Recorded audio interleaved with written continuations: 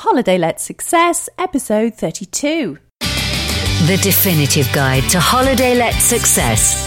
From interviews with successful holiday homeowners and industry experts to useful and usable ideas, resources and discussion.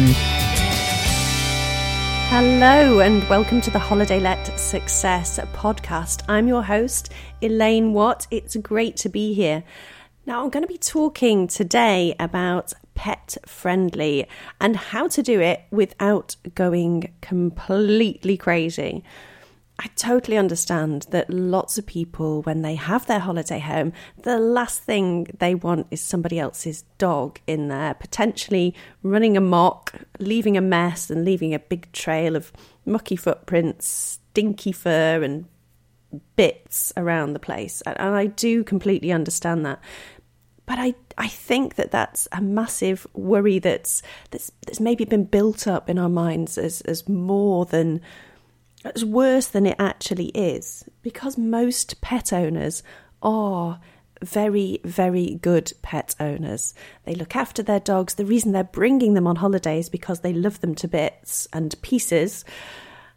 And I do think those that do travel with pets are going to be respectful of your place.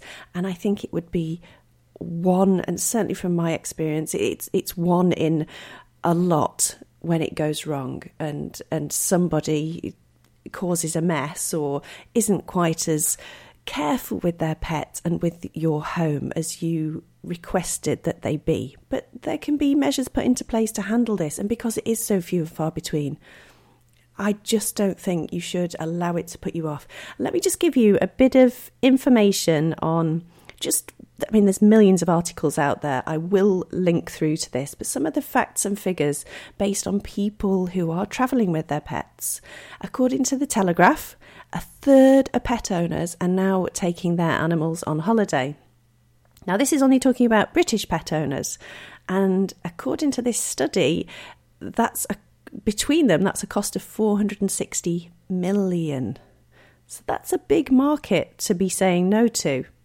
So people are actively looking and searching for places where they can bring their pets. And it would be a shame for you to close down that huge section of the travel market for a worry when I promise you it can be handled. Just to go a little bit further, of this survey, 16% are actually willing to spend at least an additional £200 more to take their pet with them. Others have actually opted to stay at home rather than go on holiday because they're so worried about leaving their pets. So if you can address that issue and make it easier for people to travel with pets, that's another 25% of people who might come and stay in our holiday homes across the UK.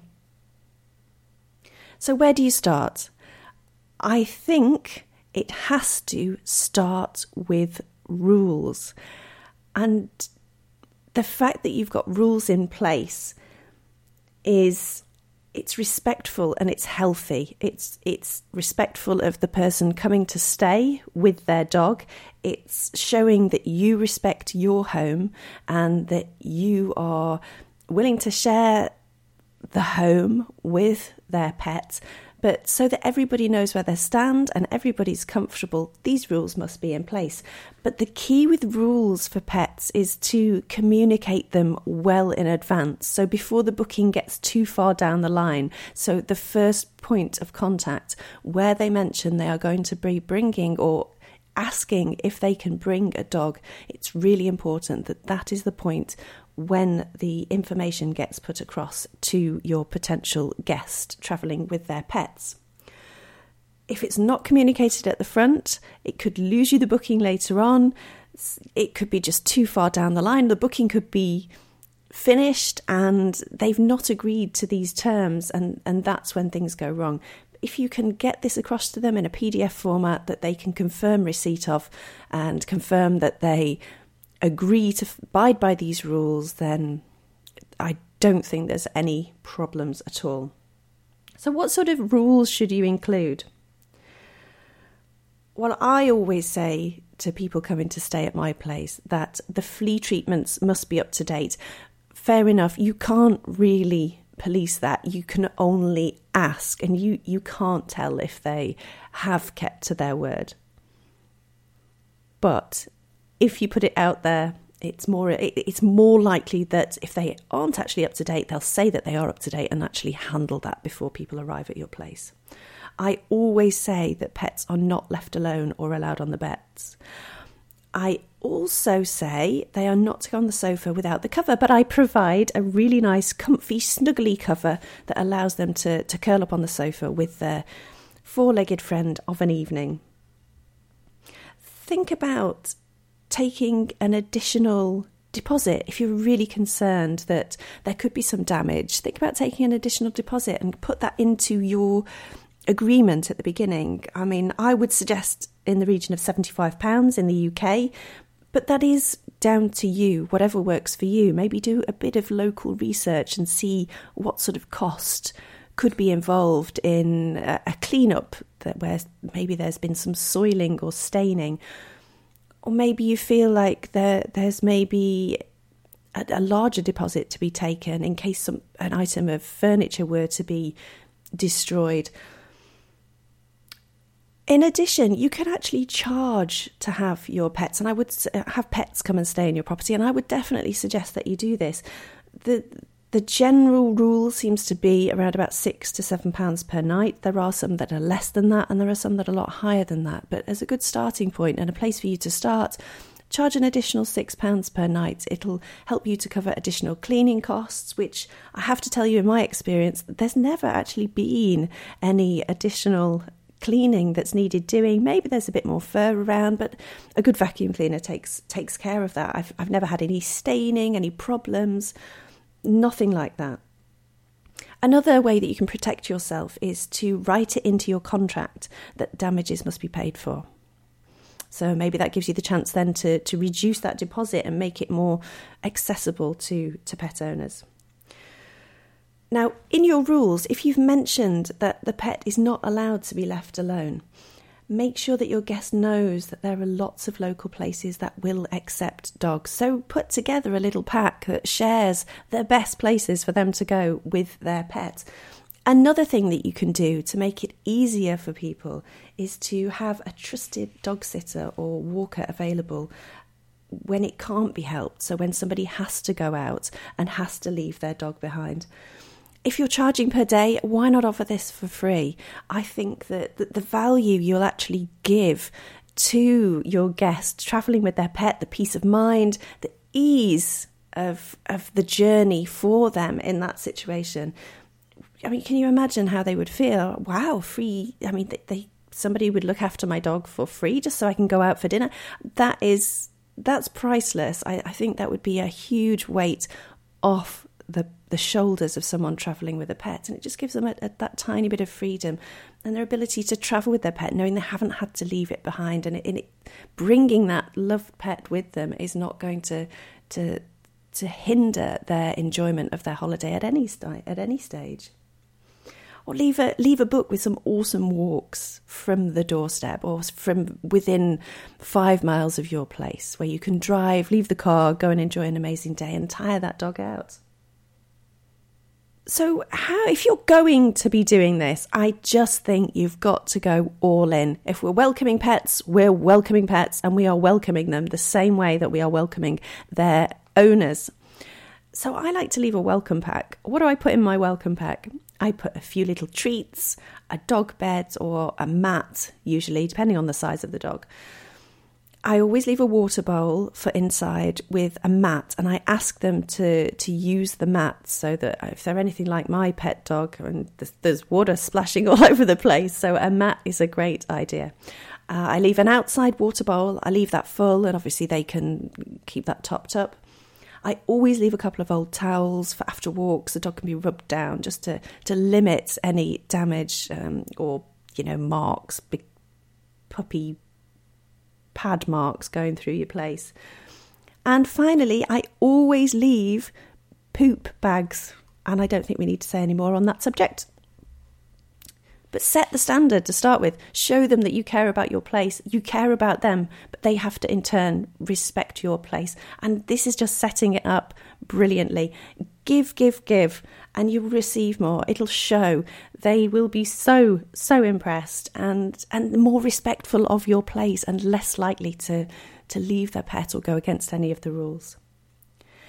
How about leaving additional details for them as well? I like to leave the local vet, find a dog parlour or a place they can, a mobile dog wash, and leave the details. Get an agreement going with a local pet place where maybe they can go and get their dog washed whilst they're away on holiday. Leave great places to go for a walk. Leave a list of dog-friendly pubs, days out, parks. Leave dog charities. And then looking ahead, why not send upfront as part of the booking process a link to, there's some great infographics out there on things to think about when you're travelling with your pet, and really just offer as much help as you can around making it easier for them to travel with their pet. And I've said it throughout this podcast. If you put everything into it, if you really show that you are welcoming that pet, those rules will be adhered to. And your guest in most cases is going to be so bowled over by your care and concern and your welcoming approach that they want to look after your place, that they want to just come and enjoy it, and you'll get those raving reviews. I just want to touch on something else as well. When I was talking about the rules and communicating, communication is definitely key. Now, I read on a fair few dog-friendly forums online, and a lot of people on there as dog owners come back and complain that they've been to ask somewhere if they can stay at a holiday home, if they can stay with their pet. And the holiday home the holiday home owner has come back and said, as I do, you aren't to leave the dog alone in the property and it's not to be allowed on the beds. And I see people complaining all the time. How is that dog friendly? How is that pet friendly? That's not really going to work for me. Well, I do understand that might not in the initial instance seem pet friendly, but how can somebody as a holiday homeowner just allow someone in with no rules? It shows respect for the holiday homeowner, it shows respect and the home, it shows respect for the person staying and their pet, and it shows respect for the upcoming guests, because people that are booking with pets, pets act differently when they're on holiday. They're in a new environment, they don't know the place, and they're not going to always act the same. So I don't think you can go forwards without rules like that. I don't see that you can allow someone to leave their pet inside your holiday home whilst they're out. It's just too unpredictable. I don't think it's the right thing to do to leave your pet alone in a holiday home. And if you want to attract the right owners into your property, this will filter out those people who are maybe thinking only about themselves and not really about the pet and not really about the home, which I personally feel people that leave comments like that are thinking. They're thinking about themselves. But if you've got somebody that is thinking, well, how am I going to manage coming on holiday and not being able to allow to leave my pet? Go back to being as helpful as possible, sending as information up front as possible, offering an alternative. If you're on site, offer to allow the dog to stay in the garden, for example, in your garden whilst they're out. Just help however you can, and just show them that you do actually have their best interests at heart. And pet friendly it comes with rules and it comes with responsibility on both parts.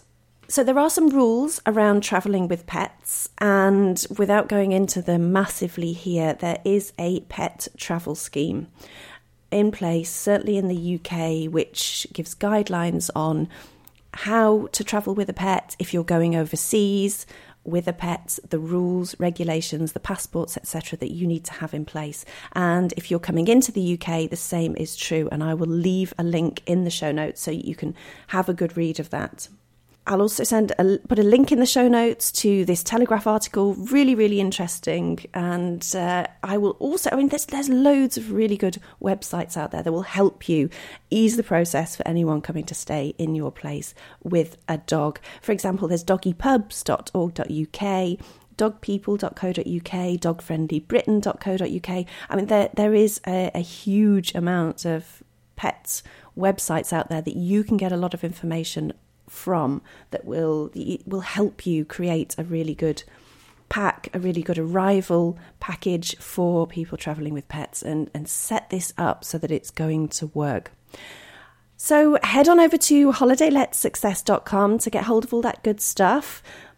Also, I will link up a complete checklist of everything that you are going to need to do in order to make this work in your holiday home. So that would be holidayletsuccess.com/pet, and I will speak to you there. I hope this has been useful. Let me know how it goes, how this changes if it's changed your view on allowing pets into your home, and what your experiences have been so far. On the front page of the website, you will see a big orange button over on the right-hand side. If you click that button, it says send voicemail, leave me a message, let me know your experience, what has happened, if anything's gone wrong, how it's been handled. And I'm really looking forward to hearing from you. Thank you so much for listening, and I will chat to you again on an upcoming podcast very soon. Bye for now.